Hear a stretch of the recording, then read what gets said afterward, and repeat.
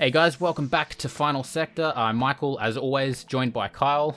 We're going to be discussing the upcoming race at Australia, which been 3 long years, finally back to our hometown. So, which you're actually going to. I was about to say, back super home for me. I remember I was there the Thursday. Well, it was the Friday it was announced. I remember being the Thursday in the city, and I remember talking to my dad about it on the phone, going, "I don't think it's gonna go ahead this weekend." We were kind of like, "Oh, you think?" And it was all over the news, but that was ages ago now, and thankfully we're back in full swing and. Yep. Fully confident it's going to go forward. Yes! Yeah, absolutely. Before we get into it, I want to say a big welcome to those listening on Spotify. I think this will be our first actual video.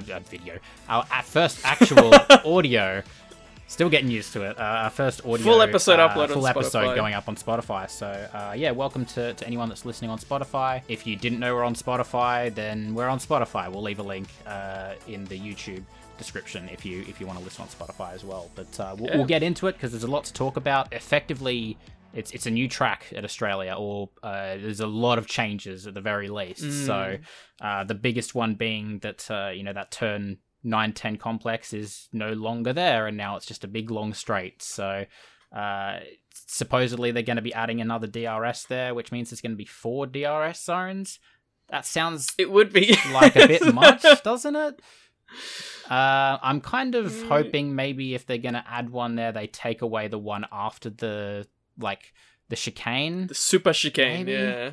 Because that one seems a little bit unnecessary if you're going to have... I'm not sure. The super chicane, as I'm calling it, the move after into the bend after that, you still didn't see that many moves there. It was more so just to close them up for them the back straight. So maybe their argument is that they're saying, well, we're going to bring them closer anyway. But then as we've seen so far, these cars seem to be good at running closer, so maybe it will be overkill, but we'll just have to see. We'll have to find Better to out, have, I guess, a bit too much easy racing than no racing has been a bit of a criticism of Albert Park in the past. Very, very true. They've widened or reprofiled a lot of the corners, notably T6, which is the one right before that new straight, where the expected speeds are apparently going from about 150 kph up to about 220.